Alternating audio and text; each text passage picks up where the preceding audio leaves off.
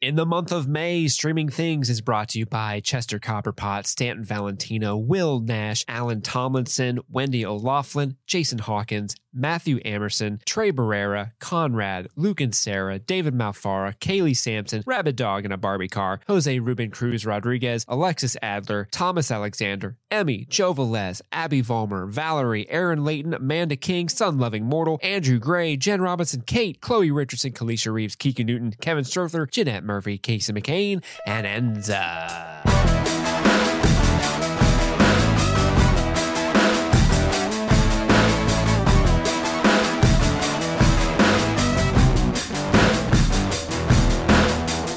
Welcome back. My name is Chris. And I'm like, Steve, man. And this is Streaming Things. This time, we're covering a little movie from 1998 called The Big Lebowski. And it was demanded. Emphasis on big. The Big. Yeah, because there's another Lebowski. That's why. True, yeah. Hence the emphasis on that syllable. Mm-hmm. This was mandated by one of our patrons. That's a thing they can do. Valerie, thank you so much for forcing me to rewatch The Big Lebowski. Yeah, thank you, Valerie. Great choice. Excellent choice. So what we do here, we'll talk a little bit about our overall thoughts, maybe a little bit of the history of the film, both with us personally and globally. And then we'll go into a kind of a scene-by-scene, play-by-play recap as best we can. I'm tired. I drank a Coke Zero, so I think I'm good to go. But also, this movie's a little wonky. It is very wonky. It's a little tough to do that with, but we'll do our best, our darndest, if you will. So yeah, Big Lebowski action. Steve, what is your history with The Big Lebowski? Have you seen this movie before? What are your thoughts on it? Yes, I have seen this movie before. So growing up, this movie came out in what, 1998? Yeah, 98. So growing up, I remember being a teenager in high school, and this was a very popular movie, right? You know, the circles of friends that I've traveled with, they would quote it all the time.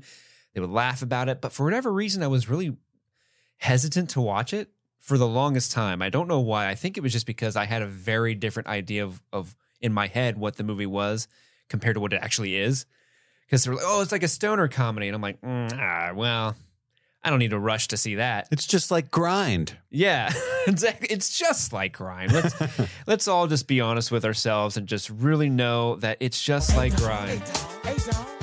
I'm an all around the world. If you didn't listen to that episode, you're really confused. But so eventually, I think I was like 20 or 21. I definitely had become a 20-year-old. When it was which was the first time I saw The Big Lebowski, and I loved it. Like, this is such a well-written movie. It's like one of the best written movies, I think, dialogue-wise and character-wise, and it's immediately quotable. It's got some legendary performances, specifically by Jeff Bridges as the titular dude. Well, maybe not titular dude, but he is a Lebowski. He's not the Big Lebowski, but he is a Lebowski. Yeah. But he is the dude. John Goodman as Walter is so funny. And then you've got like just a venerable who's who of stars that kind of sneak in from time to time. I mean, it's the Coen brothers doing what they do best, really, and that's making a comedy that doesn't necessarily have an overall narrative, right? They're just more about what would this person do in these circumstances than trying to really like encapsulate a plot by plot story, which I think is like very brave. But you know, that's like their calling card, you know, they're experts at it. And this movie is just really, really funny. And I love the small idiosyncratic. Thank you. Can't talk. I got your back. My butt, dude. I know you scratched mine. Nux. Boom. It's got those. Yeah. And I love them. Like just the small fact that like, the dude's on a bowling team, but we never see him bowl once is like really funny. Like small stuff like that is just so clever and new and interesting and makes it stand out from the pack. And that's why I love The Big Lebowski as much as I do.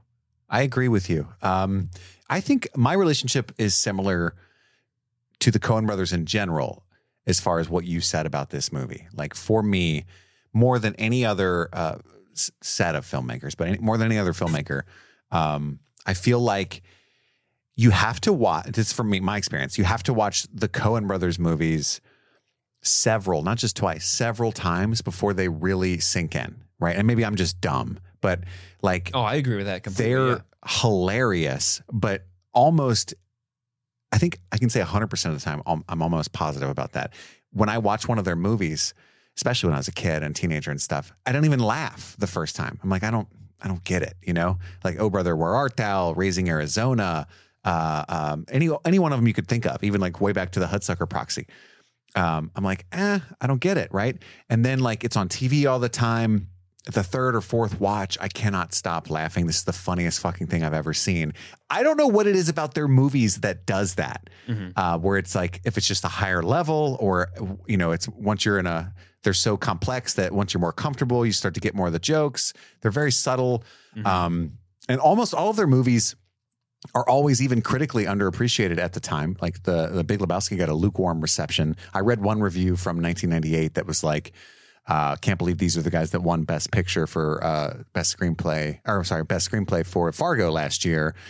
So many cuss words that are used to fill the gaps in the shitty dialogue.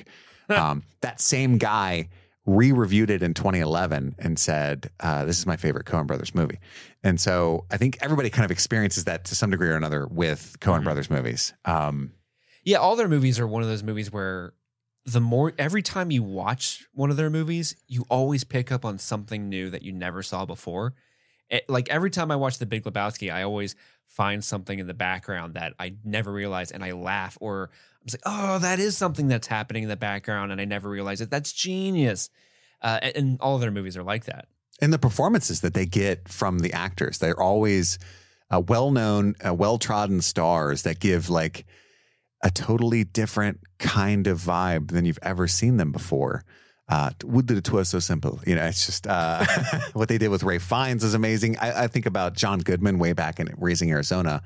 One of the funniest things I've ever seen is that scene where Nicolas Cage is talking about how I just want to get a job and, you know, raise a family. And he's just like, hell, why would you want to do a thing like that? You know, it's just, it's so fucking funny. But like I said, the first time I watch it, I'm like, and The Big Lebowski was like that for me. This movie, more than any of their other movies, I think works on so many different levels. It is a stoner comedy. It works just fine like that. And that's just like your opinion, man. It's so fucking funny in that way, whatever. Cause it's a parody. But it's also arguably a neo-noir, right? They based this movie on a story by Raymond Chandler called The Big Sleep. And that's why they called it The Big Lebowski. And so it's got all those like, plot twists where they're trying to like pin a crime on another man. There's private detectives, all this stuff, right? Like it's all beat for beat a neo-noir story, but it's also an American Western. Hence Sam Elliott and the tumbleweed at the beginning. And it all works as an eviscerating critique of America post Ronald Reagan. And that's fucking crazy to say out loud. And like, it's easy to listen to me say all that and be like, I think you're looking a little too deeply into it, right? But I think it's all there. I can back it up. Would you say? Yeah, well, you know, that's just like your opinion, man. Yes, absolutely. And it's totally fine if you just want to look at this movie as like a funny comedy too, because it works amazingly just as that. But rewatching, this is probably the fourth or fifth time that I've seen it, like earnestly by myself, quietly watching it.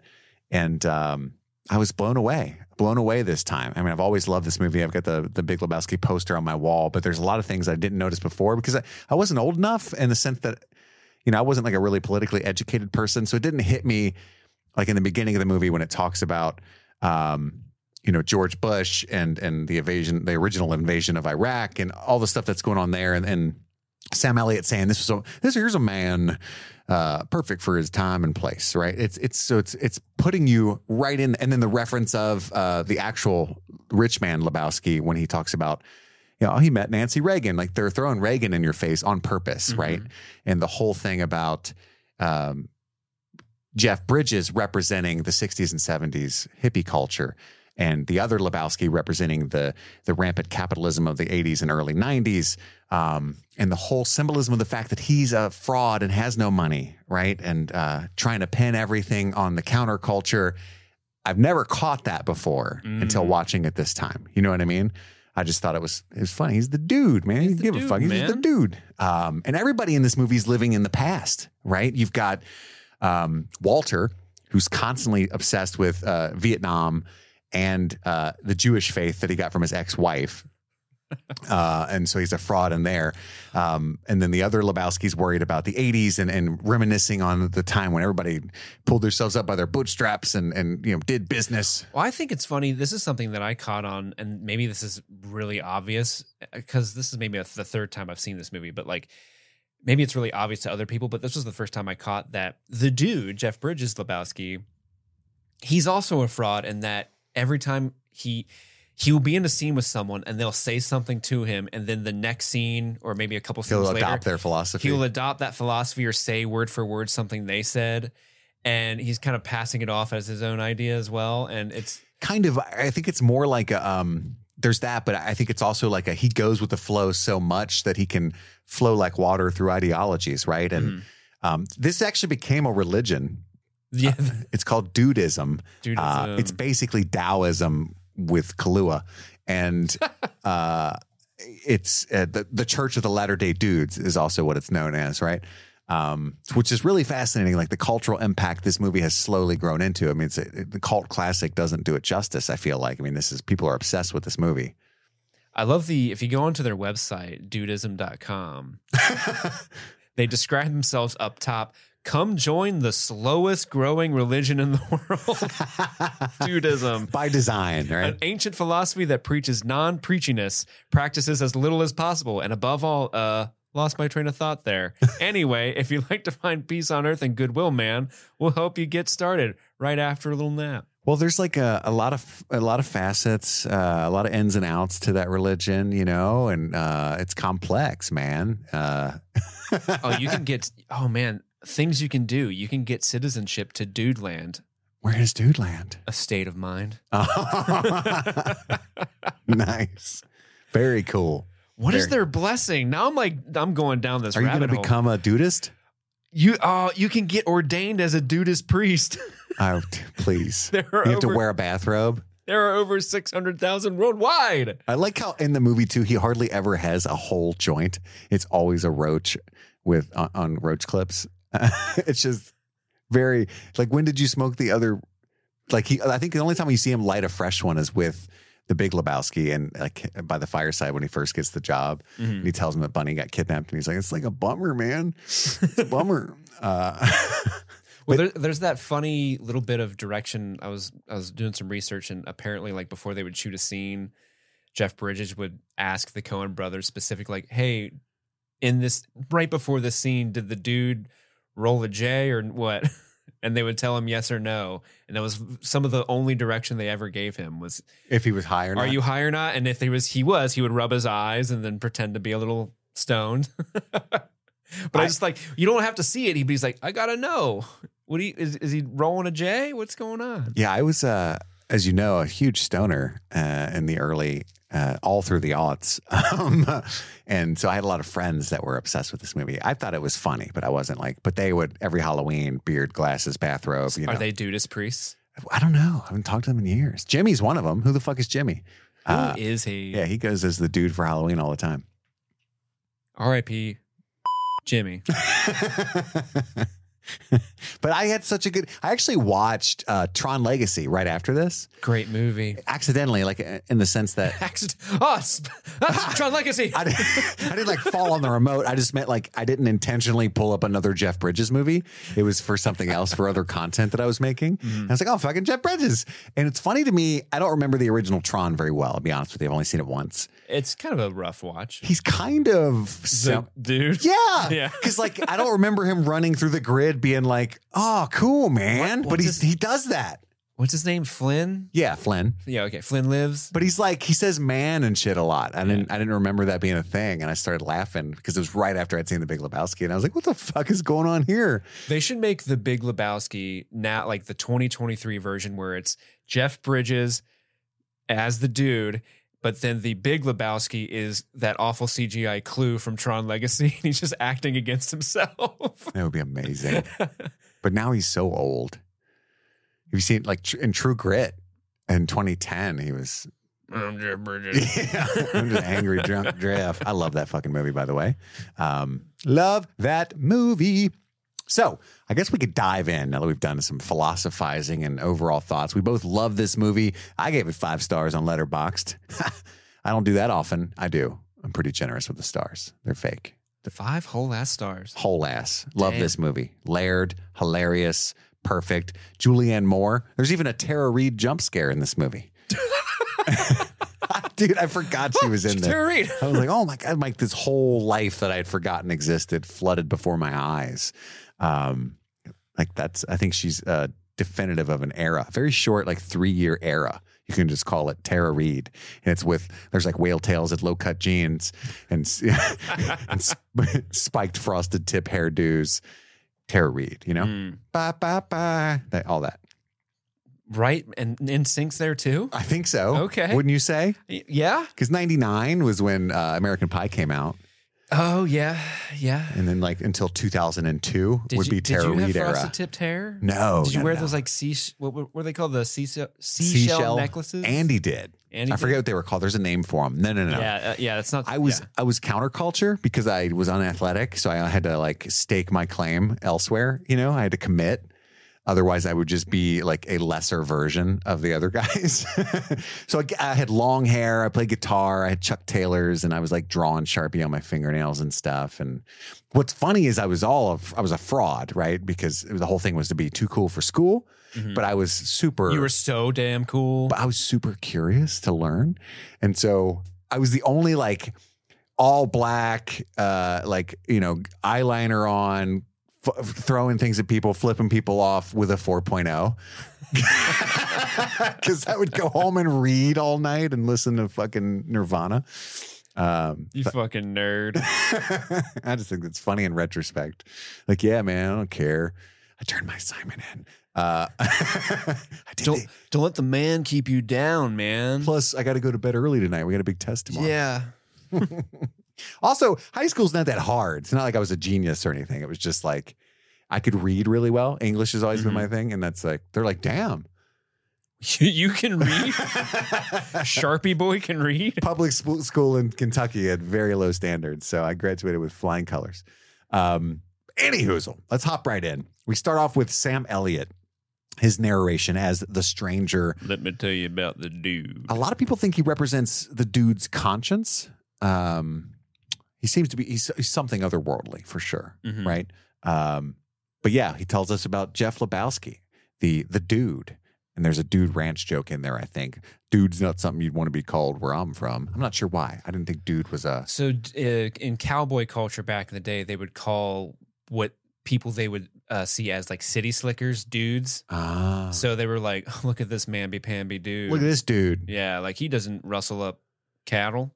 Sure don't. Sure don't. Yeah. His spurs are brand new.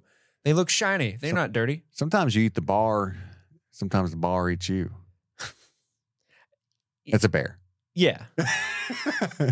Yeah. And it threw me off because the subtitles spell it bear, but they're clearly saying bar. Well, if I didn't have subtitles, I might not have known he meant bear. I wouldn't have known that. I didn't even know that was an accent you could have. Like, what is this bar people are going to where they might get eaten by it? If Sam Elliott was watching Yellow Jackets, he would say... I never miss an episode. He would say bar down. Bar down. And then we see Tumbleweed just drifting to let us know that we're in a Western set in L.A., Los Angeles. I never met a nice person in Los Angeles. And then we see the dude himself. He's in a grocery store. He's looking for some milk because he's got to make his White Russians. Mm-hmm. Or half and half. Another joke for Westerns, right? Because they're always got a cup of whiskey in Westerns, but he's always got Kahlua and milk, you know? Is it half and half that they use? Yeah, he's sniffing half and half specifically in the story. Yeah. Okay. And he's in a robe, flip-flops. He's a man for his time and place. He fits right there. But apparently, so his wardrobe, the flip-flops and the robe, and the T-shirt, that's Jeff Bridges' personal clothing. Like he showed up to set in that and they were like perfect. Well, like he and the costume designer would actually like go through his closet and be like, yeah, the dude would wear this. And apparently that shirt that he wears most of the movie, he wore in like 2 other previous movies. I can't remember which ones they were, but you can see Jeff Bridges wearing that same shirt and it's a shirt he stole from his brother. Wow. Yeah. Which is like, I just love the idea. Like these back. Jeff, because originally I had read that they originally were going to cast Mel Gibson as the dude. Oh, that would have been awful. Which is yikes. He would have hated Walter. They get halfway through the movie when Walter says like the Shabbos, and Mel Gibson be like, I'm sorry, what? I'm off the team. Pardon me? So bad. You don't fuck with the Jesus. Did you see Mel Gibson is directing another movie? And I like Mel Gibson's movies. I really do. I'll be the one to say that out loud. No, yeah. However, it's tough nowadays for obvious reasons. But he just said he's going to direct a new movie, and he cast Mark Wahlberg. Hey, guy.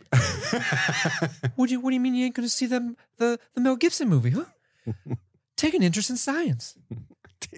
Stay prayed up. Did you see that video? No. He's got like this giant cross built in his house with like this thing to set his knees on so he doesn't have to go all the way down. And it's just a quick video he posted of himself kneeling, praying, standing up, and going, stay prayed up. He's got an app, a prayer app, the Mark Wahlberg prayer app. Is Mark Wahlberg super religious?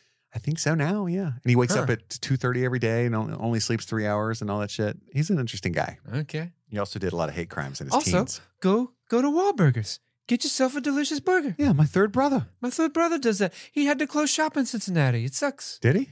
Yeah, the Wahlburgers went closed. down. Yeah. COVID? No, it just closed like or just terrible burgers. It's terrible burgers. Man, it's kind of hard to make a bad burger. But yeah, sometimes there's a man, right? And then he writes her a check at this grocery store for 69 cents for the half and half, which I found hilarious. You don't write a check for change, but you do if you're the dude. On September 11th, 1991. Is that what it was? Yeah. God, I need to pay attention. That's fascinating. But it's also, so someone was trying to explain this to me, but I didn't quite understand what they were going for. But like, so he's watching that news conference of George H.W. Bush talking about like the Kuwait and Iraq. And this aggression will not stand. This aggression will not stand. But apparently that conference was aired and was recorded and aired in like 1990 or something. So the fact that he's like post-dating his check like over a year in advance. Oh, really? Yeah, to get this half and half. I didn't catch that obviously at all. That's how poor he is. I was 3 when all that stuff was going on. Yeah. I would watch SNL at like 7 years old, and there'll be all these Dan Quayle jokes and stuff, and I would laugh like I knew who that was. Potato. I didn't. Potato. But he goes back to his apartment and then immediately gets attacked. Where's the money, Lebowski? Which is a through line throughout this movie. Where's the money, Lebowski? And then Bunny says, you're good for it, right? And then he's just in the toilet getting dunked. Waterboarded essentially in the toilet. Yeah. And then he says, put me back in there. Let me take another look. That's such a good line. It's a great line. But so essentially his wife owes Jackie Treehorn is the guy. But it's not his wife. He doesn't have one. It's the wrong Lebowski. So they piss on his rug before they find this out. And he's very upset about that. Hey, man, it ties the whole room together. Don't do that, right? And right off the bat, he's just firing off great. The toilet seat's up, man. Do I look like I have a fucking wife, man? The toilet seat's up. And that toilet seat is ghastly. It's not clean. It's gross. And then, like, at one point, he tells the guy, like... are you about to say the best line in the movie? Obviously, you're not a golfer. Yeah. What's this? And hands him a bowling ball. And he goes, obviously, you're not a golfer. That's the kind of joke that, like, and maybe I'm an idiot. First time through, nothing from me. Fourth time, that's the funniest thing in the movie. You know what I mean? And that's just how the Coen brothers are to me. And he says, at least I'm housebroken. Yeah, at least I'm housebroken. He's just like firing them off immediately. It's so fucking good. Exasperated dude is my favorite dude. Yes. Because he's such like a chill, like fun, lovable. He gets pushed dude. to his limits. But when he gets pushed to that point, that's when I think the best gold is mine. Like covered in the ashes of Donnie, just doesn't know what to say, just staring like fucking A, man. I think the one the line that makes me laugh the hardest is there's a beverage here, man. Like that. I don't know. When they're throwing him in the other limo. See, I didn't even laugh when he said that earlier, but when you said it and I remembered it, it's hilarious. just like the way he's like protecting the drink over his own body. There's a beverage here. Whoa. Spill my he probably drinks like 6 to 8 White Russians. Oh yeah. I mean, that carton of half and half he bought, that lasted him that day. Well, everywhere he goes to has a bar, a little mini bar, and man, help yourself. And he does indeed. That's the dude. So after they leave, it's at the bowling alley. That's when we get our credits and stuff. And Walter is being told about the incident. Walter is the foil to the dude. The dude abides, right? He's not unbothered by anything. He goes with the flow. Walter has PTSD from Vietnam and has a chip on his shoulder and stands up. He's the opposite. He thinks everything is a grave offense and must be handled, right? And then we also meet There are rules. Yeah. Am I the only one around here? Remember that was the meme of the century for like 13 months. Yeah. Am I the only one around here who insert whatever? Yeah. And fucking Donnie, Steve Buscemi, doing great work. I've never quite figured out the character of Donnie and what his point is, other than just to make me laugh because Walter's so mean to him. But yeah, that's what he says. It's unchecked aggression. Well, they need a third member of the team. They peed on your rug. Someone has to bowl Chris to really show that they're actually a bowling team. Strikes every time except. Because does Walter ever bowl? I think we see Walter bowl once. Okay. You're out of your element, Donnie. You're out of your element, Donnie. One of the best lines in the movie. And then I like that he corrects Jeff and Asian American, please. Yeah, they say that slur like a lot very quickly, and I remember thinking like, I don't remember this part of the movie at all, and then I laughed hysterically when Walter, of all people, who's so mad about the was like, by the way, dude, that's not the preferred nomenclature. Yeah, not cool, man. And then he says, blame the other Lebowski, right? Like that's who owes you a new rug, and he kind of convinces our Lebowski that's the case. He talks him into being mad at him, right? So then it cut to him at He's got to compensate him for his rug. Yes, he does. Yeah. So he's at the Big Lebowski's house. Fucking Philip Seymour Hoffman. What a treasure. Another face I forgot. My favorite actor of all time. Love that man to death. That's a good pick. It gone too soon. Oh, it breaks my heart. Like literally, I started bawling watching Hunger Games Catching Fire. Because he's in it, and at a really inappropriate time. Good. That would have been weird if he wasn't. Yeah, because I'm in recovery, so his death like hits me extra hard. I mean, the man was sober over 20 years. Reminder to me not to slack off, and for whatever reason, thought he could have a glass of wine. And being a millionaire and a heroin addict just doesn't work out very well. Yeah, that was when he died. That was the one that's like, oh, I feel like the culture really lost something. Oh yeah. Yeah. I mean, he just transforms. He's the best part of whatever movies he's in. I actually love Mission Impossible 3, which I think is a hot take because especially now that everybody hates J.J. Abrams. Really, do you? Yeah. I think it's great. I can't wait we got to rewatch all those. I will say Mission Impossible 3 is amazing, 75% because of Philip Seymour Hoffman. Yes. Yeah. I mean, it's got the best villain in the franchise until we get to Ethan Hunt. That guy? Yeah. Ethan Hunt.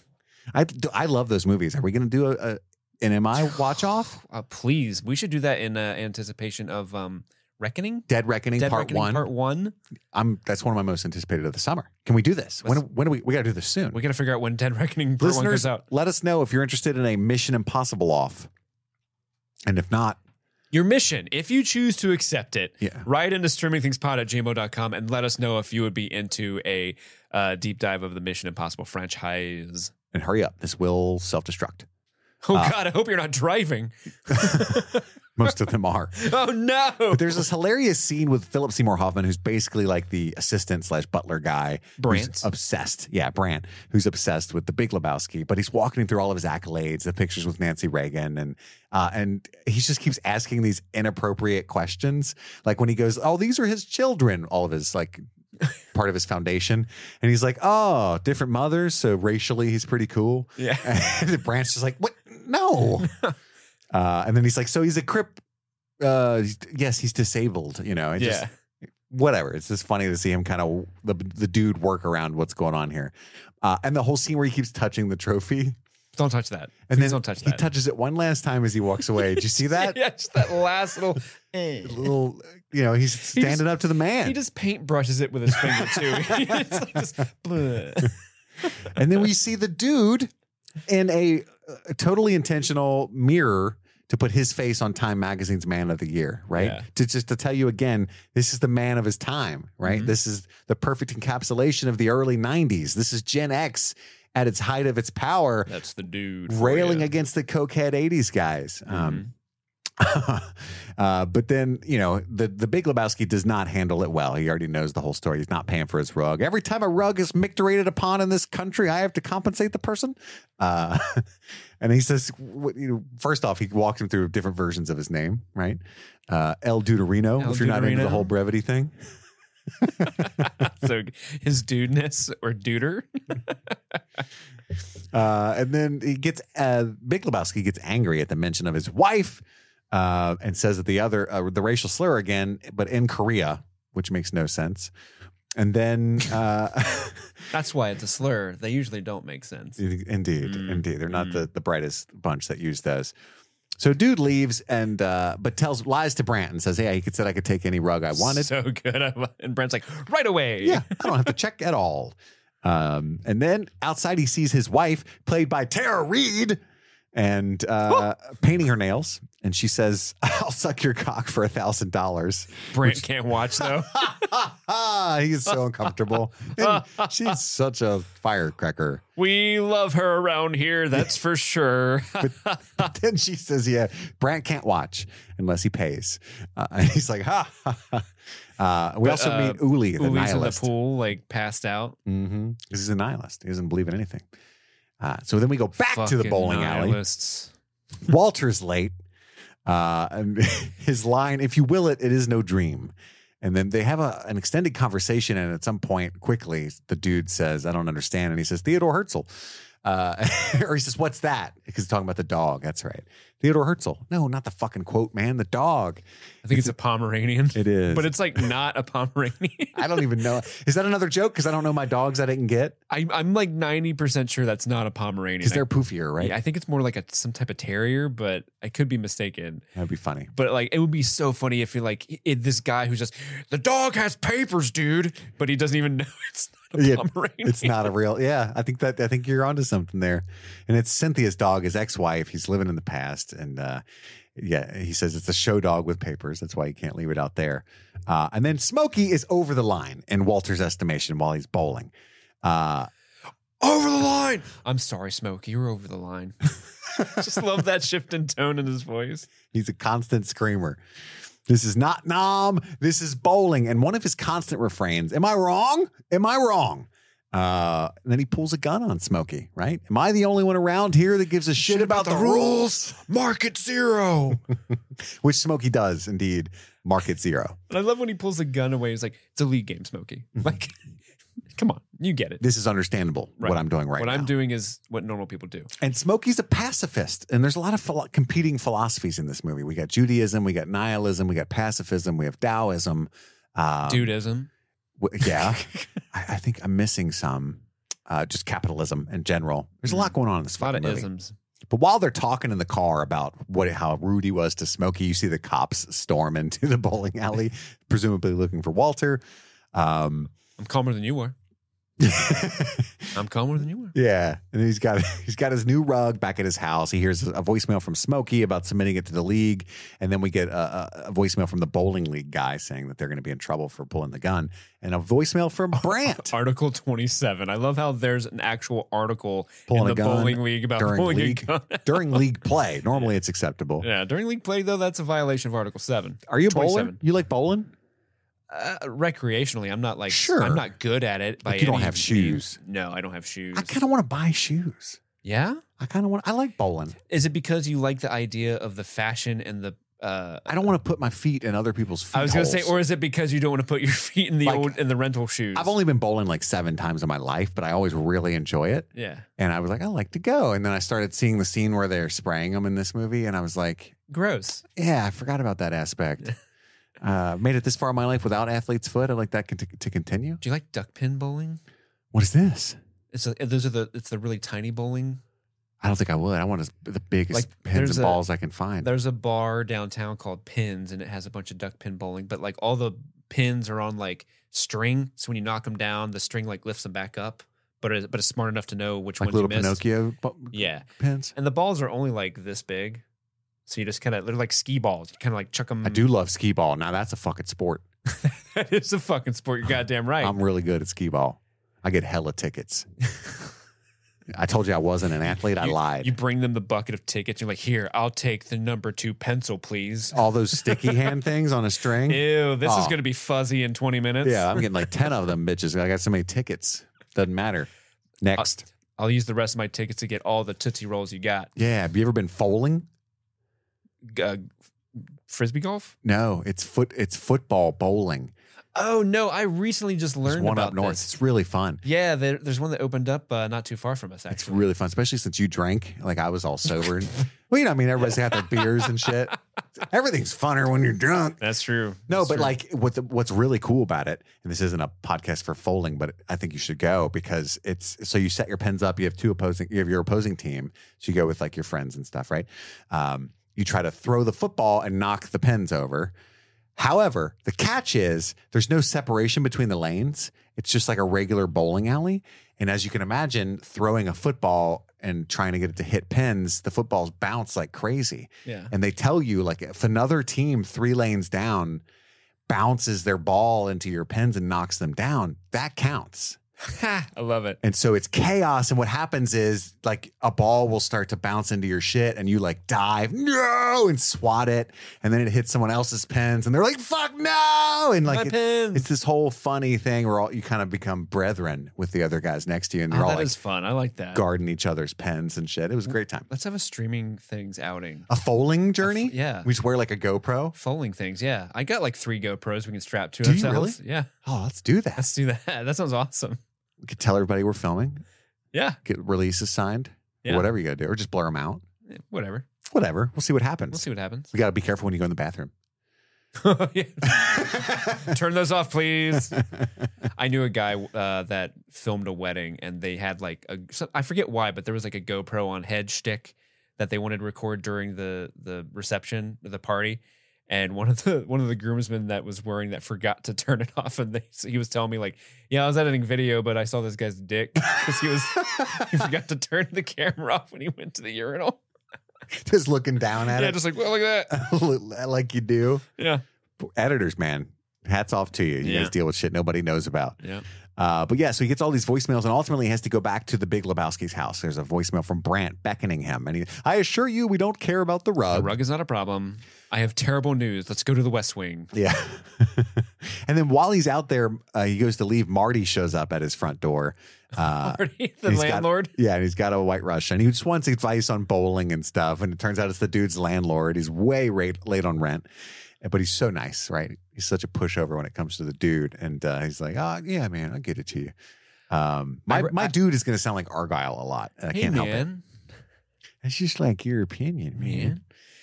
I read that in the original script, the way the dude got money was he was like a trust fund baby from his father was the dude who invented the Rubik's Cube. So that was how like he was originally supposed to have money. But then the Coen brothers ultimately decided like it was a much more enjoyable movie if you left the dude a little bit of as much of a mystery as you could. Yeah, like why doesn't he work? Yeah. Yeah. How does he even afford the half and half if he has no job? He's got $4 at one point when they meet the nihilist at the end. And it's like, how's he? Where'd he get that? Did Donnie give that to him? Well, even his backstory that he tells Maude, like none of that made sense to me. I know it's just a bunch of hippie stuff, but hilarious. There's another line I never appreciated before.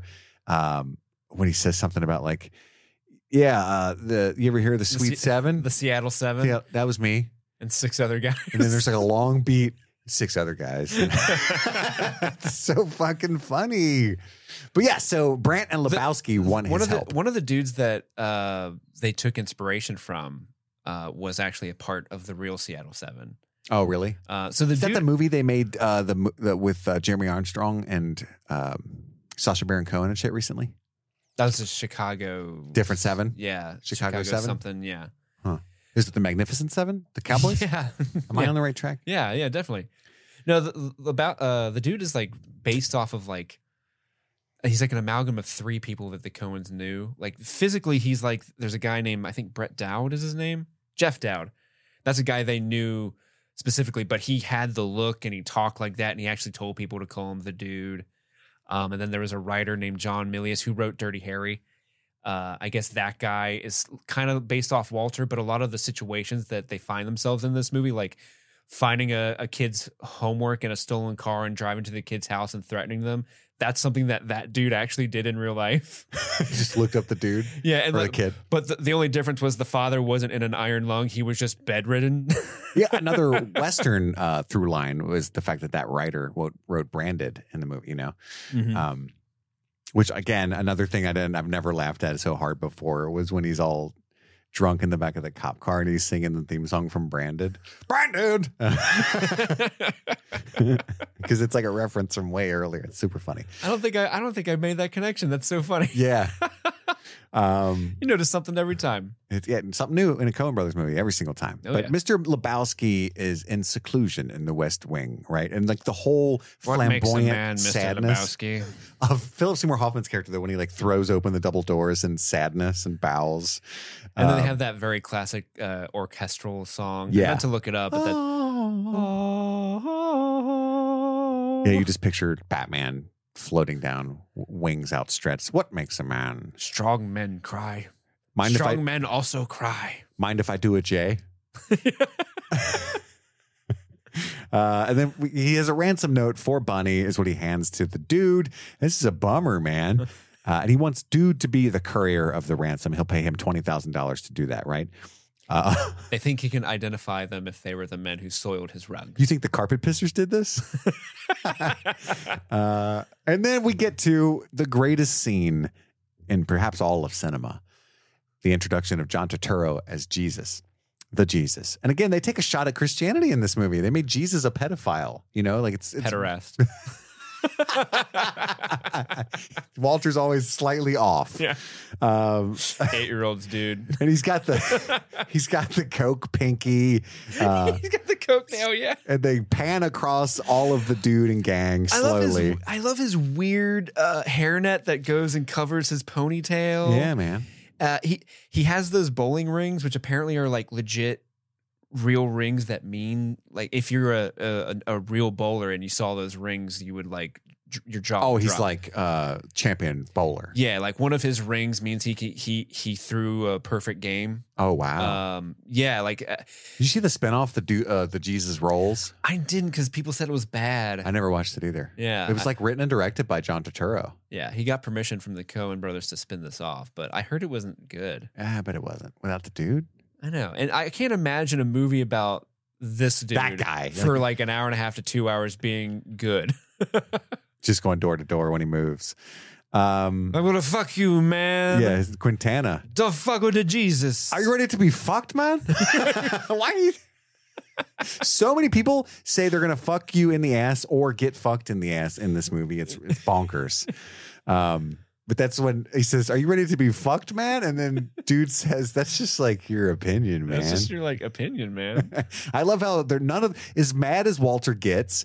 When he's like directly threatened a bunch, he's always calm and very confident. Like it happens with the nihilists, but it happens every time with the Jesus too. Because he's like, "Fuck you, man! I will shove that gun up your fucking ass, man!" And he's just standing there like 8-year-olds, dude. You know, he's just unaffected by this guy. He doesn't engage with Jesus at all. No. Like almost never. He's like, meh. Yeah.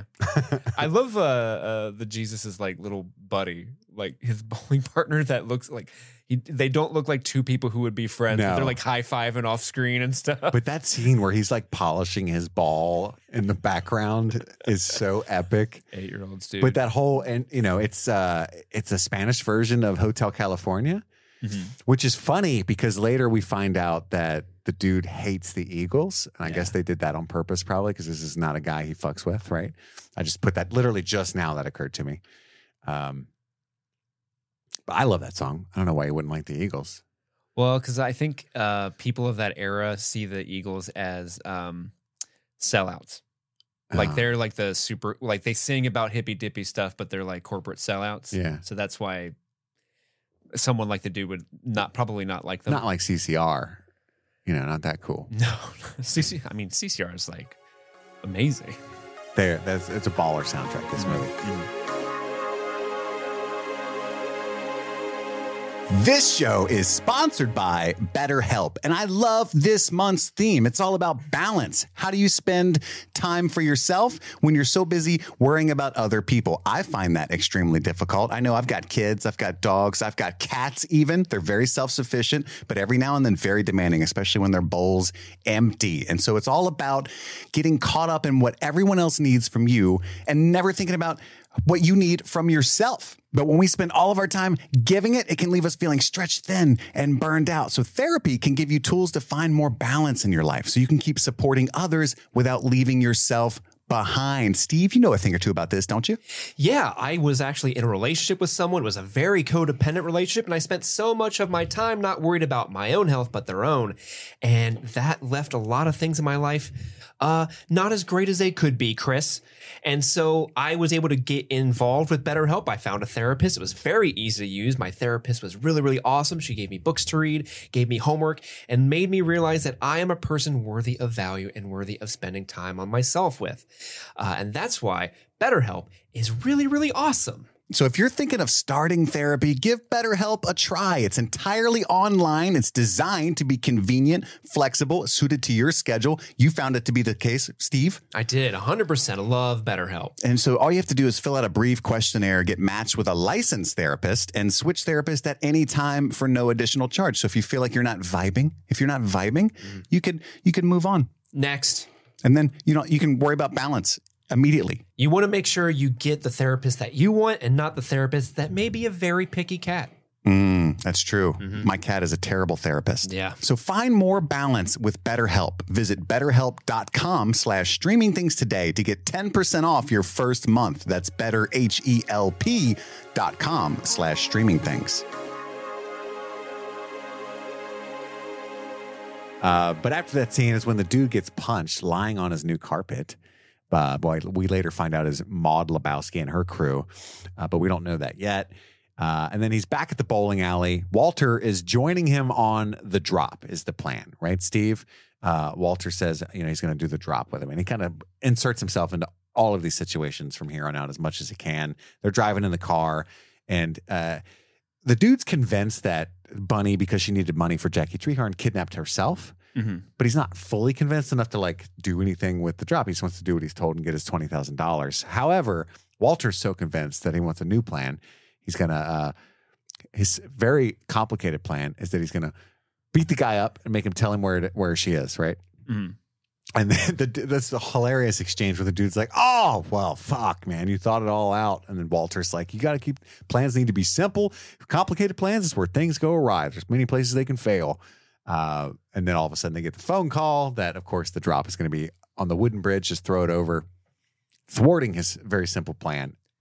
That shot of them throwing the bag out of the car is actually a reverse shot. They were throwing it back into the car?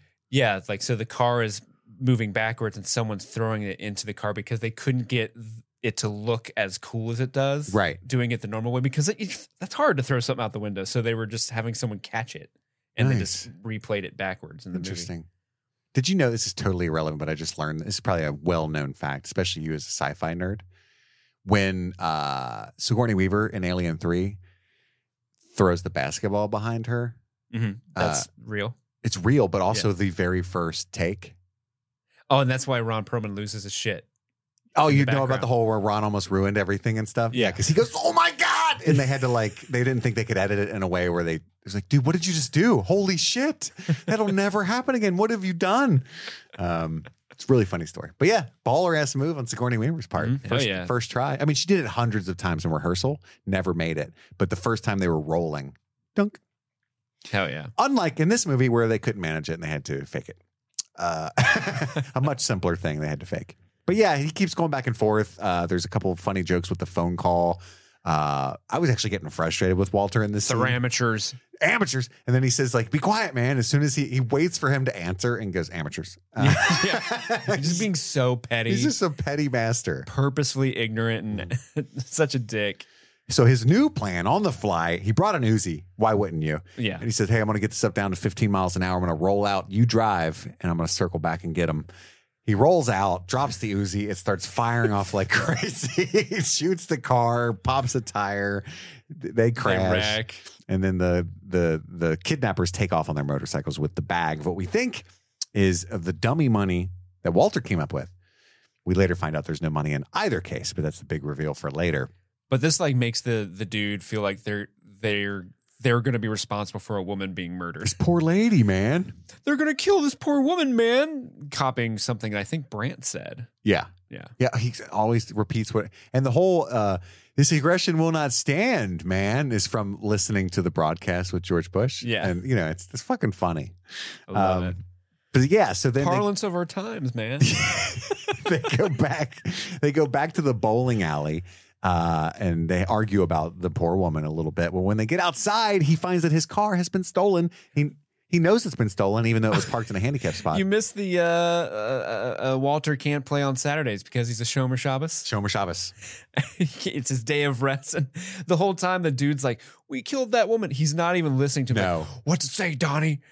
Shomer Shabbos. I can't answer the phone. I can't work. I can't drive. And I definitely can't fucking roll. Can't fucking roll. Shomer Shabbos. And the last time he says it, he just says it for no reason, even though he's talking directly to dude now. He's such a frustrating person to be friends with. Shomer Shabbos. And I do love the ongoing joke that Donnie's always like maybe 45 seconds behind the conversation because Walter's like gone off on this tirade and then Donnie just pipes in, what's the Shomer Shabbos? Like, Donnie, you're out of your element. You're out of your element, Donnie. Shut the fuck up, Donnie. Did you notice that Donnie never wears a bowling shirt with his name on it? He's never quite. Oh, is he there at all? Well, he always is wearing a bowling shirt, but it always has a different person's name on it. So I know one time it said Art. There's Austin, Ray, and then there are two other ones that were like I couldn't quite. No, make the out what they dude's were. wearing one that says Art. Yeah, the dude is. So maybe they're stealing. I think they're stealing the bowling shirts. That's so fucking good. So yeah, after that they find out the car's been stolen, and he just ends up frustratedly walking home. Was there anything valuable in the car? Some Creedence tapes? Yeah, my tape my deck, briefcase. Creedence tapes, my just business papers. What do you do for a living?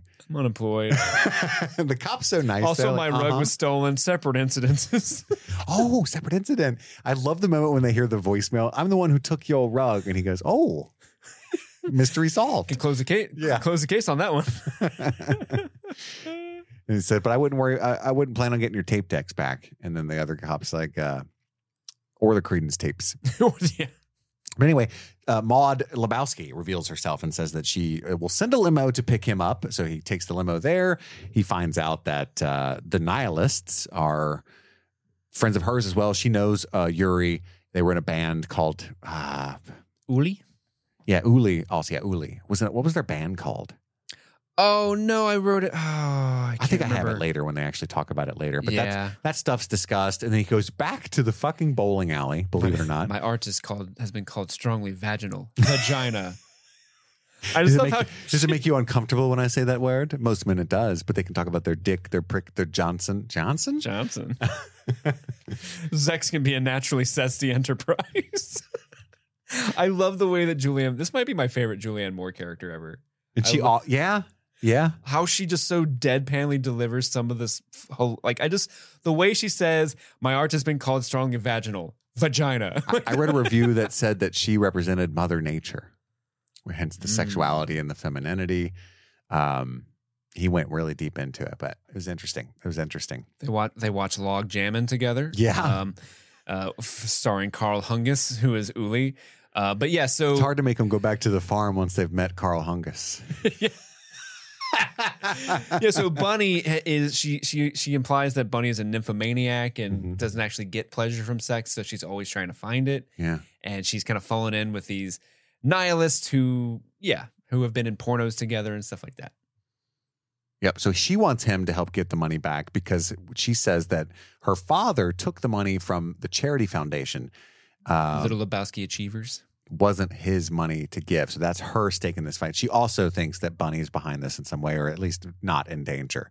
Why did she have sentimental value to the rug? Because she says, like, I'll give you $100,000 to help me find that the $1 million that my father stole, but not the rug. It has sentimental value. Because she said that was a gift to her late mother. Okay. So she gave that rug to her mom before she passed. That's why it's in that house. Gotcha. So that wasn't his to give you.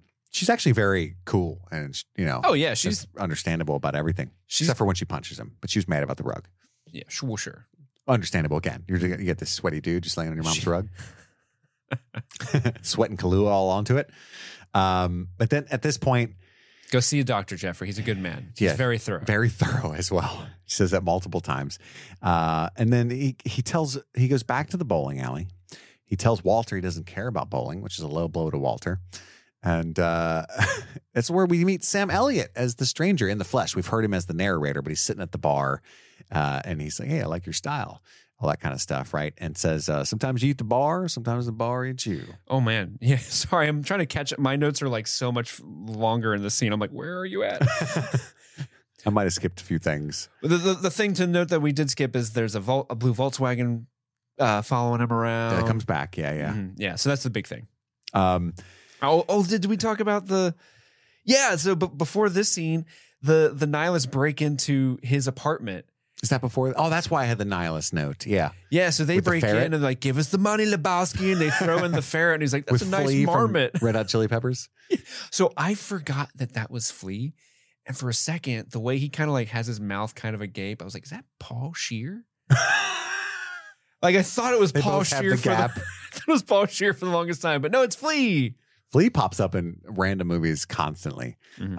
Actually, great performance in this, though, especially when he's ordering pancakes and he's like falling asleep. Mm-hmm. Lingonberry pancakes. Lingonberry. But yes. Yeah. I skipped all that, but when he's talking to the stranger, there's a joke where when he talks about the bear, he says, is that some kind of Eastern thing? And he gets far from it because it's a Western thing. Mm-hmm. Get it? Thank you. But then at the end, he says, do you have to use so many cuss words? And then the dude says, fuck you talking about, man. Which makes him laugh. And there goes the dude. That ends that. But always being himself. At that point, Maude calls and wants him back at her house again. You haven't gone to the doctor yet? No. He's very thorough. Yeah, he's very thorough. Go to the doctor. And then we see a random Professor Lupin. David Thewlis sighting. In the weirdest role. This blew my goddamn mind because I saw him and my brain was like, you know this person. Yes. And then I don't know why this is what made me connect the dots, but that first giggle he does, I'm like, that's fucking David Thewlis. Professor Lupin. As I live and breathe. As I live and breathe. And he's sitting there and he just keeps giggling. Oh, their band name is Autobahn. Autobahn. Yeah. Yep. Autobahn. Sorry. Autobahn. Not Autobahn. Autobahn. The German techno band. And his name is Knox Harrington, David Thewlis. He's a video creator or something, the videographer. Video artiste. But she says she wants him to go to the doctor again. There might be after effects. Mm-hmm. And meanwhile, the guy's giggling the whole time. I just love at one point there's a wide shot where he starts giggling and then there's just a beat and the dude's like, who the fuck is this? Yeah. Because it's very much this is one of the few times the audience is like is probably in that same mindscape. Yeah, he's a vehicle for us at that point too. But it's also one of the few times he really starts to kind of like get fed up with the bullshit. Mm-hmm. He makes another White Russian, blah blah blah. But he's also trying to explain to her that he lost the money without being honest about it. There's a lot of ins and outs to all this. It's very complex, but she has a lot of patience for him and his kind of bullshit. Which I like. Well, she kind of wants something else from him. She wants his seed, perhaps. Perhaps, maybe. That's why she wants him to go see that doctor. Somebody who's not her friend, who's not going to be invested in raising the child is the most important thing. Mm-hmm. Yep. And he checks all those boxes. Mm-hmm. But he does go to the doctor, and at one point the doctor says, slide your shorts down. And he's like, no, man, I got hit in my face. And he's like, I know, slide your shorts down. And I just put in quotes, very thorough. Doesn't Smash cut to him driving and he just got the biggest grin on his face? He does. He's just smoking a joint listening to his Creedence tapes. Because that doctor was thorough. And then he's getting followed by a Volkswagen. He starts looking behind him again. Now he notices it. At this point, he drops the joint into his lap. We've all been there. Can't find it. It's burning your thighs on the seat. But then he like pours his beer all over the joint to try to put it out and crashes into a dumpster. The Volkswagen disappears. Did you notice the continuity error in this? No. Shot? Continuity schmontinuity. Yeah. Well, it was obvious for me. I was like, what? What happened? Well, his glasses are kind of like cockeyed on his face, and he looks down the road. He sees they cut to a shot of the car being gone, cuts back to him. He has no glasses on. Oh, he took them off while he was looking, man. Oh, okay. Come on, man. Easy peasy. All right. And I didn't notice. So it worked. Oh, I paused it. I was like, continuity error. You're fucking editors, man. Can't trust them. I don't know why they're shady now. But did you know that the blue Volkswagen, you can see it in the background of other scenes? No, he's been following the whole time, kind of thing. Yeah, I know specifically the diner scene when he and Walter at the diner, and Walter's like, "I'm going to finish my coffee." Like the blue I'm Volkswagens. Yeah, the blue Volkswagen's parked out front. Enjoying my coffee, when he's clearly not. He's so stubborn. He's just going to sit awkwardly in there. Yes. Great. Sorry to reference that again. This is a family restaurant, sir. I was in Nam. People died face down in the muck so you could have the freedom to sit here. You're entering a world of pain. What the fuck does Vietnam have to do with this, man? Repeatedly. But yeah, so he crashes and he looks around for the Volkswagen, can't find him. But this is the point where he finds the homework in the seat with all the corrections and fucking Larry, his name at the top. So we cut to, I don't know what this scene is where he's watching this horrible performance art. It's his landlord's dance thing. It's his landlord. That was the thing that his landlord was inviting him to earlier in the movie. He's like, this keeps a roof over my head if I go to shit like this. Exactly, right? yeah. Walter says Donnie's in there digging it. Yeah, Donnie's digging it. I love Walter. Like, when we're done with the, and he just kind of like waves his hand, gestures at it. Yeah. We're gonna have it. Things are really finally looking up for us because their whole plan is, his father is Arthur Digby Sellers, the one who wrote the first 150 episodes of Brandon. Yeah, 156, all the best ones. And then shut the fuck. Oh, can we go to In-N-Out? Shut the fuck up, Donnie. Yeah, because there's an In-N-Out burger nearby. And then when they go to the house, there's a new Corvette parked out front. And he's like, "Oh man, he spent all the money." And he's like, "Oh, no way, dude. He still has got 960 left, easy." And then Sellers is in there in an iron lung, and a good day to you, sir. Oh, one of my favorite jokes is when because there's the caretaker. I assume she's the caretaker there who answers the door. He goes, "Does he still write?" And she goes, "Oh no, he has health problems." It's such a dumb line, but I love it so much. Severe ones. And Larry comes in, just sits down, stone face stares at him. And we find out later he doesn't have the money or anything, but I guess he did steal the car. So but he's playing it cool. He's way better than Shauna. Oh, yeah. He's not talking. He tight, loose lips sink ships. He's Chris. played in the fifth. Yeah. FIF, the fifth. And then they go back and forth. At first, Walter's leading the charge, but it's the rare moment where Lebowski loses his patience. And there's a moment where Walter says, "You ever heard of Vietnam?" And at the same time, Lebowski says, "We're going to cut your dick off." Because that's what Uli just said to him like a couple of scenes prior. Yeah. I didn't even catch that. "We're going to cut your dick off, Larry." Yeah, he's just stealing everything everybody says. And then you're killing your father. You're killing your father. And then Walter goes out and like, "I want to show you what happens when you fuck a stranger in the ass." And he just goes to town with a crowbar on that car. And which this scene is actually one of the most infamous scenes in regards to hilarious TV edits.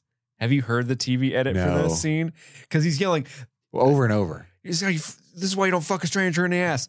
Well, I have it for you right now, Chris. Oh, okay. Are you ready to listen? Yes. Here we go. See what happens, Larry? You see what happens when you find a stranger in the Alps? That's what happens. You see what happens, Larry? You see what happens, Larry? That's what happens when you feed a stoner scrambled eggs. That last one is feed a stoner scrambled eggs. What? That's what they came up with? Well, apparently the Coen brothers thought it was so funny that they had to do this. So they would either like make a PG edit and cut those scenes out, or they would have to redub them, which they did. But they thought it would be funny just to let the actors improv whatever the hell they wanted to do. So John Goodman said, "When you feed a stoner scrambled eggs." This is what happens when you find a stranger in the Alps. Just like fuck the whole process. This is dumb. I love it. But that's not little Larry's car. That's like a neighbor's car. And so he just bought this car. He grabs the crowbar from Walter and is like, "I'll kill your car," and starts beating up the dude's car. Hey man, that's not his car, man. Oh man. I know I keep saying this, but it's got to be top 5 moments in the next scene after all this chaos. And the dude is very upset in the driver's seat, and now he has no windows. and Donnie and Walter are eating In-N-Out burgers. So you have to imagine a scenario where they get in the car, they drive off, zero success, and one of them, probably Donnie, goes, "Can we still go to In-N-Out? Can we still get In-N-Out And burger? Walter's like, "Absolutely, we can." And the dude, You're in your element, Donnie. he's like, "Sure, man." Which I really want right now. I think we have one around here finally. Do we? I think so. Well, we got it. No, we have a Jack in the Box. Oh, we've had Jack in the Boxes before. Yeah, but I've only been there once, so Yeah. it doesn't count. Yeah, it's whatever. No, I don't think we have an In-N-Out. I want to You're go right. to In-N-Out Burger. You know what we need is a Torchy's. You ever had Torchy's? No, what is Torchy's? It's like a taco chain in, at least in Texas. I think it's all over out west, but definitely in Texas. Very good though. Go in and get some 3 tacos. I want a Torchy's. Yeah, we need Torchy's, but I'd rather have an In-N-Out because I've never had it. Yeah, I've never had it either. And that looks like a tasty burger. That is a tasty burger. And then we see the dude in the next scene like propping a chair up. He's like nailing a 2x4, telling Walter he doesn't want to work with him anymore. Fuck you. Yeah, I'll be at practice. And he's like sets up at this elaborate defense from his door getting busted in. And then they pull it the other direction. The other way, and the chair just falls over.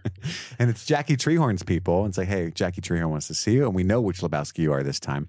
He wants to see the deadbeat Lebowski. Yeah. And then we see a what I call a jumpy, naked lady.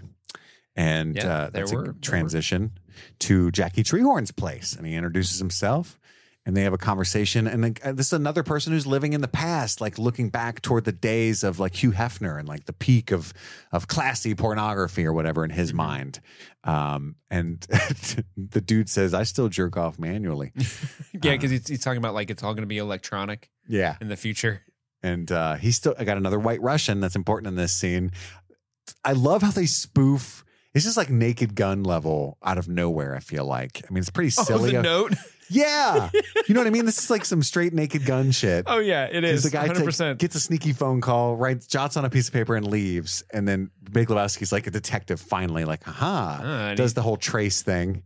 And it's just a guy with a huge cock that he just drew and ripped off and left with. He's like, oh, man. It's pretty accurate. So then he presents him with the same deal that Maud Lebowski gave him. I'll give you 10% of the take if you find the money for me, blah, blah, blah. He agrees to it. I already know where it is. You just got to go to Larry Sellers' house, man. It should be easy with your guys. He's only 15. And he's really confident with his second White Russian while he says this, but he's been drugged. He's been drugged. Ooh, it is a strong Caucasian you made here, Jackie, which is a nickname for the White Russian. And he passes out and then he wakes up running in the street after a bonkers David Lynch style sequence. Mm-hmm. Jackie Treehorn presents Gutterballs. It's like a porno with him and Maud. Saddam Hussein is giving him his bowling shoes. Saddam Hussein presents him the shoes, again, dating it in that 90s era. Mm-hmm. Maud's wearing like a Viking outfit, and I do like the headdress that a lot of the extras are wearing that look like a bunch of pins, and they're using it to kind of fan. Yeah, they use it to great effect, and he's in a like repairman outfit because of the porn reference, I think. Yeah, because he's there to fix the cable. I'm an expert. But after the dream sequence, he wakes up in the street running down the road and there's a cop car behind him. And we find out that Jackie Treehorn actually called the cops on him. So they were just keeping him distracted so they could toss his apartment. But when the cop arrests him, we go back to the station. But in the car, he starts singing that song like Brand. I forget what the lyrics, but it was at first relevant to what he was doing. You know what I mean? It was like, being an outlaw, a criminal against the man, branded, and and he like screams that part all drunk. It's super funny to me. But at the station, a Ralph's card is his only ID. We don't have any Ralphs around here, but I think it's like a Costco or like a supermarket of some kind. Kroger, yeah. And Jackie Treehorn, he treats objects like women, man.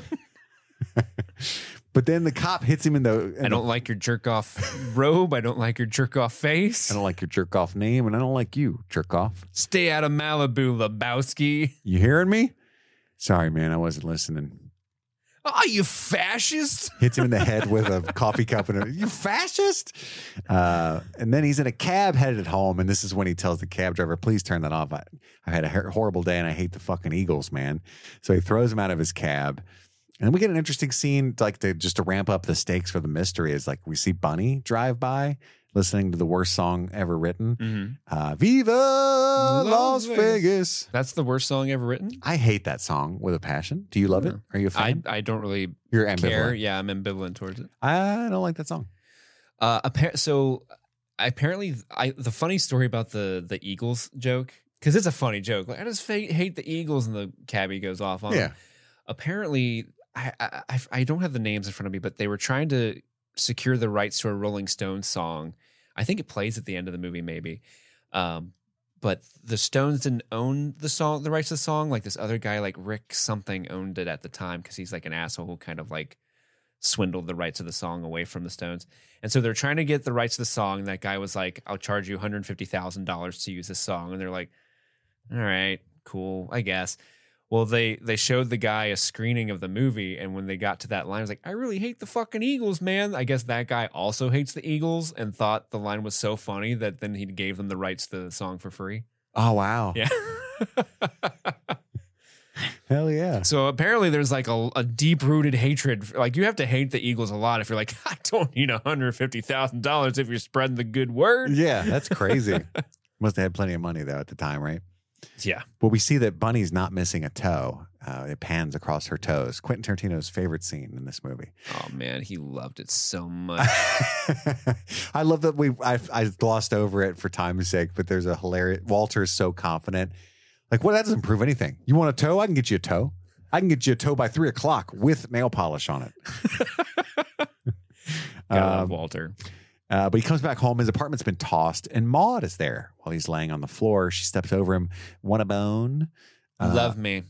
That was way more accurate than what I said. "Want a bone?" Hey, sailor, want a bone? But then he's Give smoking. me your Jimmy Stewart and we'll make whoopee. He's smoking another roach post coitus, and she asked about his past, and he says he was the guy that wrote the Port Huron Statement. Do you happen to know what that is? I meant to look it up, but I did not. I I'm gonna look it also up right now. meant to look it up and did The not. Port Huron Statement is a 1962 political manifesto of the American Student Activist Movement Students for a Democratic Party, SDS. See, I knew it was going to be some hippie shit because that's what he's about. And then he's also one of the Seattle 7, of course. He is the Seattle 7 and six other guys. He was also a roadie for Metallica. And I forgot about this part. So while he was talking in the back, terrible people. When he was talking in the back, I saw her doing that stuff where she's like rocking back and forth with her knees to her chest. And I was like, is she doing the "get me pregnant" move? Because I remember those days. And she totally is. She's trying to have his seed. And it makes him do a spit take on his White Russian. That's what the doctor was for. She was making sure he had the Hence stuff. the doctor. Or no ailments you need to worry about, things like that as well. So you think he ejaculated at the doctor is why he was happy? I think that's implied that he got some type of sample. Okay. Yeah. Because he makes him drop his pants, and then the next scene is him just like having a great old time.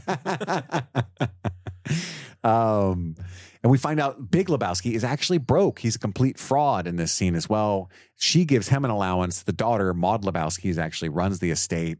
We let him run a few companies before. He's terrible at it, blah, blah, blah. Yeah, he bankrupted them. And that's when it all hits Lebowski, our Lebowski, the dude that it was all a ruse. He thought that Bunny was kidnapped and he wanted her to die. And so he wanted to pin it all on the dude and just keep the $1 million. So it was never any money in that briefcase. He was going to say it was used for ransom, but he just withdrew it to keep it because he's actually broke. Aha! It all hits him. So he calls Walter, like, "I've gotten an emergency." But it's, of course, Erev Shabbos now. Again, I don't know what any of this means. I don't know much about Judaism other than it's a day that he's not supposed to be working or answering the phone. And Walter's really upset. Like, this has to be a matter of life or death, man. I get what you're saying. But outside, before any of that... If you don't pick me up, I'm off the bowling team. That's his threat. Yeah. He sees the Volkswagen there again, and he gets really upset. But it turns out it's just a brother Seamus. It's Defino, a fellow dick. He thinks he's a private investigator as well. Snoop. He works for the Knuttsons, Bunny's parents, who hired him back in like Wisconsin or something. Show her a picture of the farm if you find her. That way you can send her back home. And he says, "How are you going to keep them on the farm when they've seen Carl Hungus?" Yep. So that town that she's from is actually the sister town to Fargo. Oh, nice. because they were kind of trying to imply that this is like the same universe as Fargo. They pulled out the old scout photos Yeah. and just used one of those. That's Mhm. cool.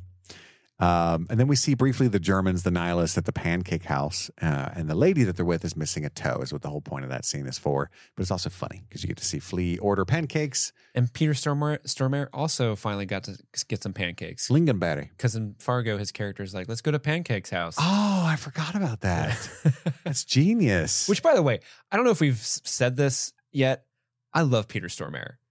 I haven't said that specific. I love Fargo with a fucking cold. That's probably my favorite Coen Brothers movie. I need to rewatch Fargo. It's been years, but like I love Peter Stormare so much. Like He's whenever great. he pops up in things, he's always one of those character actors you never forget. Yeah. He's got a He's just face. He's got a face, but also all of his characters are just off enough to be slightly off-putting, but endearing at the same time. Yeah. Like he's not. He can be a weirdo when he wants to be, but like most of the time, it's like he's the Russian guy from Armageddon. You know? Yes. And it is easier to train, engineers and stuff that can go to drillers that can go to space I mean, that's the science, Chris. than astronauts to drill. Yeah. Everybody knows this. Right. God, I'm ready to watch that movie again too. That's a good one. And then that's when he's telling Walter it's a ringer for a ringer, right? And as they pull up to the Big Lebowski's mansion, they see that her car is crashed into the fountain, still playing Viva Las Vegas. Thank God for She me. had that on a loop. Yeah, implying she was just listening to that for like 8 hours. She went down to Florida or something, we find out, but she just went on an impromptu vacation. She was fine the whole time. Brant's like picking up her stuff. We're so happy she's back. Yeah, don't go in there. He's very upset. And this is where the dude steals another line, but this time it's the line that he steals. Where's the fucking money, Lebowski? The thing that everybody's been saying to him the whole movie. And then Walter's there with him now, and we know how Walter is. And so he says that he's a fake paraplegic. This guy walks. I've never been more sure of anything in my life. And of course, he's a real paraplegic. It's very sad. Yeah. And Walter's like, the dude's like, help me put him back in his chair, man. Yeah, it ends on such a downer moment. It should be a victorious moment for the two of them. Yeah. But Walter always takes things way too far. Well, this is a downer, and then another downer in the next scene. Well, this scene features one of the only improv lines in the whole movie. With Do you know which one it is? You mean the scene where they confront the Big Lebowski? Yeah. No. You human paraquat. What even is that? A paraquat A mix is of a kumquat and a parakeet? It's a herbicide. Oh, okay. Yeah. So it's kind of like if you're that's a good thing to call a capitalistic dude. Yeah, right? somebody Because who's, he's like, ruining nature kills with growing his things, yeah. yeah. You human paraquat. Donnie, in the next scene, we see Jesus again, back on his bullshit, upset that they skipped the Sabbath. What is this Sabbath shit? You trying to mind fuck me? I would have fucked you in the ass on Saturday. I'll fuck you in the ass on Wednesday. But Donnie is the first time we see him bowl and not get a strike. He got a 9, yeah. He's very upset and weirded out by that. You see him kind of looking at his arm and flexing it, an indication of a heart attack coming soon. His arm feels weird. And outside, the nihilists are out there setting his car on fire, his poor car. I wonder if this is where they got the idea for "Dude, where's my car?" too, by the way. Because outside, Maybe. he's like, "Where's your car, dude?" Dude, where's your car? Yeah. What's in my the movie. tattoo say, dude? Dude. What's mine say? Nice. What does it say? Dude. Jesus, Steve, why did you put that back in my brain? The best joke in that movie. It is. It's that. It is. But then, the nihilists are outside and they just say, well, then just give us all the money you have, because they find out, like, hey, man, the jig's up. You don't have the girl. But my girlfriend cut off toe. Yeah, my girlfriend cut off toe. She thought she was going to get $1 million.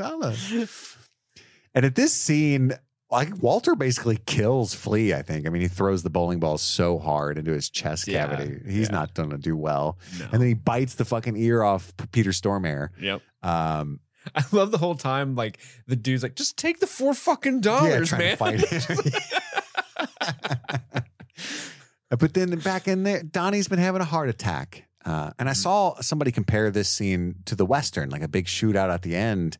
but instead of a shootout, it's just Donnie having a heart attack. But like the best friend always dies in the big Westerns. And it's always a revenge story in an American Western. But instead of like killing my wife or stealing my horse, it's that somebody pissed on his rug is how the whole thing starts off. And it's really neat, all the Western parallels in this movie. But Donnie's death is one of those. Donnie dies. The next scene, they're in the mortuary. They don't want to pay for the urn. So they go to a Ralph's to get a coffee can. $180 for the receptacle. It's our most economically priced receptacle. It's our most modestly priced receptacle. Priced, yeah. They go up to $3,000. We're just going to scatter him. And then they take him to the Pacific Ocean to scatter his ashes. And Walter gives this ridiculous speech and brings up Vietnam a bunch again, pisses the dude off. And then it's like there's this big gust of Folgers can. There's this big gust of wind, and then he just starts like slinging it instead of pouring it over the cliff, and it's just covering the dude in Donnie's ashes, and he's just taking it like, of course he is. And he gets fed up with Walter. You ruin everything, man. But they go back to the bowling alley. Dude, I'm sorry. What is this, the fifth, sixth time they're at the bowling alley? In the original script, it was in this scene, it would be revealed that Walter was never in Vietnam. Oh, really? That he was faking it the whole time. Yeah, because like you get that vibe. Yeah, because in the script, Lebowski be like, Walter, what's your fuck? What was not? You weren't even there, man. Like that was that was going to be the line. They cut. That was the only thing they were going to do, but they just removed that one line. But yeah, so yeah, you can take from that Walter was never actually in Vietnam and believe that. I'd believe it if someone told me that. Yes, absolutely. Mm-hmm. I think it's. Like somebody would just fake PTSD, though. That's weird. I mean, he's very ineffectual at everything else he does. It makes sense. And also, he definitely adopts things from other people and makes them his own life to the point where his ex-wife was Jewish, and that's why he's now devoutly Jewish. Is because he was just he took something else from somebody else.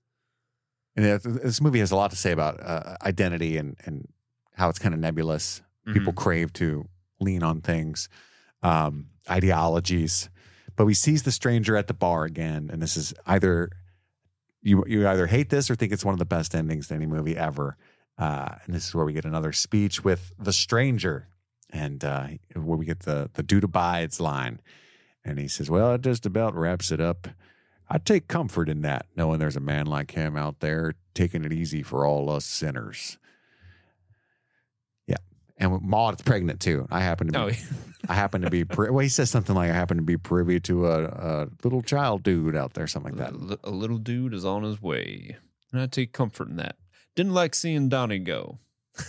Didn't like seeing Donnie go. Well, lost my train of thought. Yeah, perfect ending there. And that's it. I mean, ultimately nothing changes. He still has no job. He's at the bowling alley just taking it easy, but that's kind of the comfort he says in somebody like the dude. So two things about this scene that kind of blew my mind. The first is the classic, the dude abides, right? That's like Lebowski's like most iconic, arguably line. It's like the dude abides.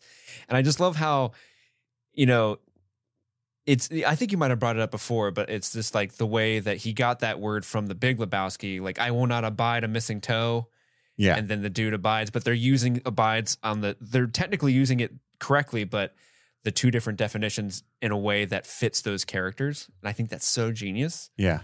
And then that whole take with him, that last take with him leaving, the dude abides, Sam Elliott talking is all one take. And then the camera kind of pushes forward past the bar, and this one guy walks into frame and bowls a strike. And all I could think of was like, what if that guy missed?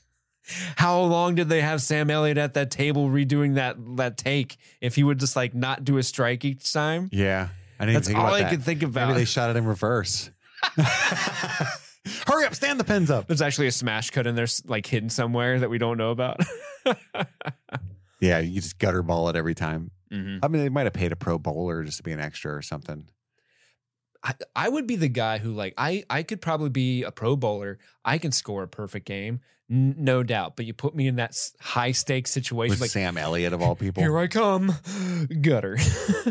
But anyway, the dude abides. The dude abides. Valerie, thank you so much. I would not have rewatched this movie for quite some time, I don't think, without you. Mm-hmm. Same. And I had a great time. I've loved it more. I loved it more than I ever have before.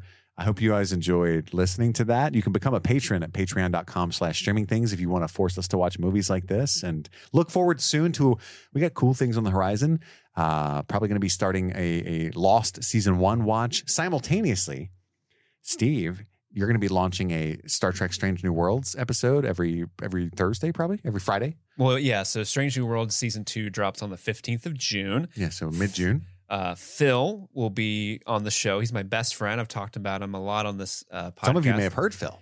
Some of you, if you watch the After Hours with Phil on the Patreon, you've heard Phil. We will be doing a Star Trek podcast. Those will be releasing Friday after they air. But we're going to continue doing these Patreon movies. We're going to start doing crossing streams and talk about everything that's airing on television at once. I think Madison's going to continue to be with us. So cross your fingers for that. I think she's more than willing, I'm pretty sure. And if you want even more Streaming Things content, I will be on a YouTube channel show called It Crept from the 80s. So look for that channel. The channel with me, the interview with me on it will be dropping on Wednesday. So same day as you're listening to this. You could probably go on there and check it out. I will be sharing the link in the socials and all that. If you're interested, it's basically just me talking about how Streaming Things came to be. I talk very not kindly about Chris, Andy, and Madison. And also we share some alien, because the host, Chris, his name is also Chris. Perfect. Which I know you would love. Synchronicity. He also has an alien fear, as I do. So we talk about that quite a lot. And his story is way more terrifying than mine. So it wasn't just a sleep paralysis thing? No, it was like one of two things happened. Either A, there was a little gray in his backyard, or just a weird fucking dude just hanging out in his backyard. You're out of your element, Donnie. Donnie, you're out of your element. You're about to enter a world of pain. You're about to enter a world. I'm going to be quoting this movie like an above average amount this week. Oh, 100%. Because it's like those quotes fit in so many different situations. Mm-hmm. You can just say that kind of shit. You're not wrong. You're just an asshole. You could be a... yeah. Or you could just say, am I wrong? Am I wrong? Am I the only one around here? Oh, it's so good. I'm going to say that at Chick-fil-A. It cares about the fucking rules. Did I tell you I got... Oh, we'll end it on this. Did I tell you about what I did there? I finally, like my bucket list thing I did at Chick-fil-A. No. How have I never shared this? I don't know. What was your bucket list at Chick-fil-A? Well, listeners in America, you might know when you go to Chick-fil-A and you say thank you, they are mandated. My pleasure. They are mandated. They have to say my pleasure. It's like part of the training, I guess, right? People think I often used to work there because You say my pleasure. I say my pleasure, but that was because the hotel I worked at did a similar thing where we really? had to say my pleasure. Pleasure. I've just been pleasured at Chick-fil-A. Mm. So I've always wanted to get a Chick-fil-A employee to say thank you so that I could say my pleasure. Oh my God. And they never will. No matter how polite you are, they will not fucking say thank you. It's like they probably know. Because they know, right? Yeah. But I got them, Steve. You got them? I roll up to the drive-thru. I order everything. I get to the window. And you know how they're like an efficient machine, right? Mm-hmm. And there's a young lady sitting outside the window whose job it is to hand everything off through the window. She's standing there. And I was like, I fucking got it. And she's wearing these giant, expensive looking mirror Ray-Ban sunglasses. So I go, skirt. I pull up. My son's in the back seat. He's ready because he knows I've been planning this for months. And I was like, oh my God, I love your glasses. And I had my painted nails and shit too. And so she turned around and she goes, oh, thank you. And I just went, my pleasure. And I swear I wish I was filming it because my son loses it. But at the same time, the girl just goes, oh, like I got her. You know what I mean? Like she had physical reaction. You got me. And then the biggest smile I've ever seen. Like you know what I mean? Like it was just a moment. It was a thing. Mm-hmm. And it made me feel so good. I just drove off. I didn't even get my food. I was so happy. I did. I waited. But you drove home and Mason's like, that was really funny, Dad, but I'm hungry. Where are my nuggets? My son was so happy. I was giddy. I was on the phone with my wife. She was unimpressed. She was like, nice. I was like, you don't understand. I've been trying this for months. So that's how you do it, folks. You compliment something on their person. I love a good fast food bucket list.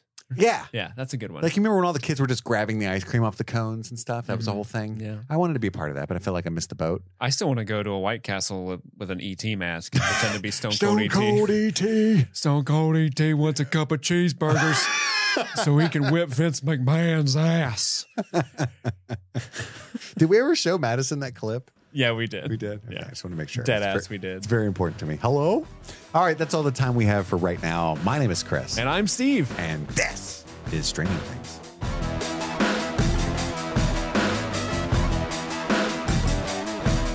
It's gonna be May. And in this month of May, we want to give a special shout out to the patrons that are brand new to the Stream Fiends family.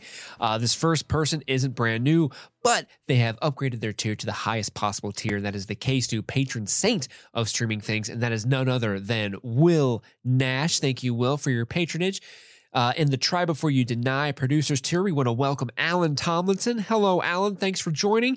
In the Marty B VIP producers tier, we want to thank Christian Louise, Kate Russell, Gabriella Balin, and Rachel B. Thank you all so much for being in the Nina with Dr. Marty B.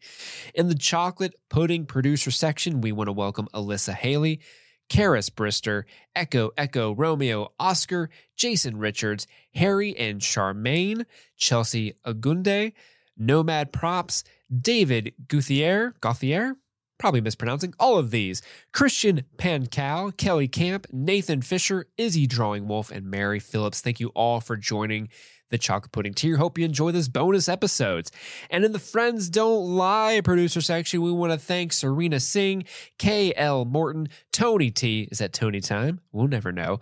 Oren Ronan, and Mike Oxlong. Thank you all so much for keeping the lights on over here at Streaming Things. We love you so much dearly, and we appreciate your patronage so much in this month of May.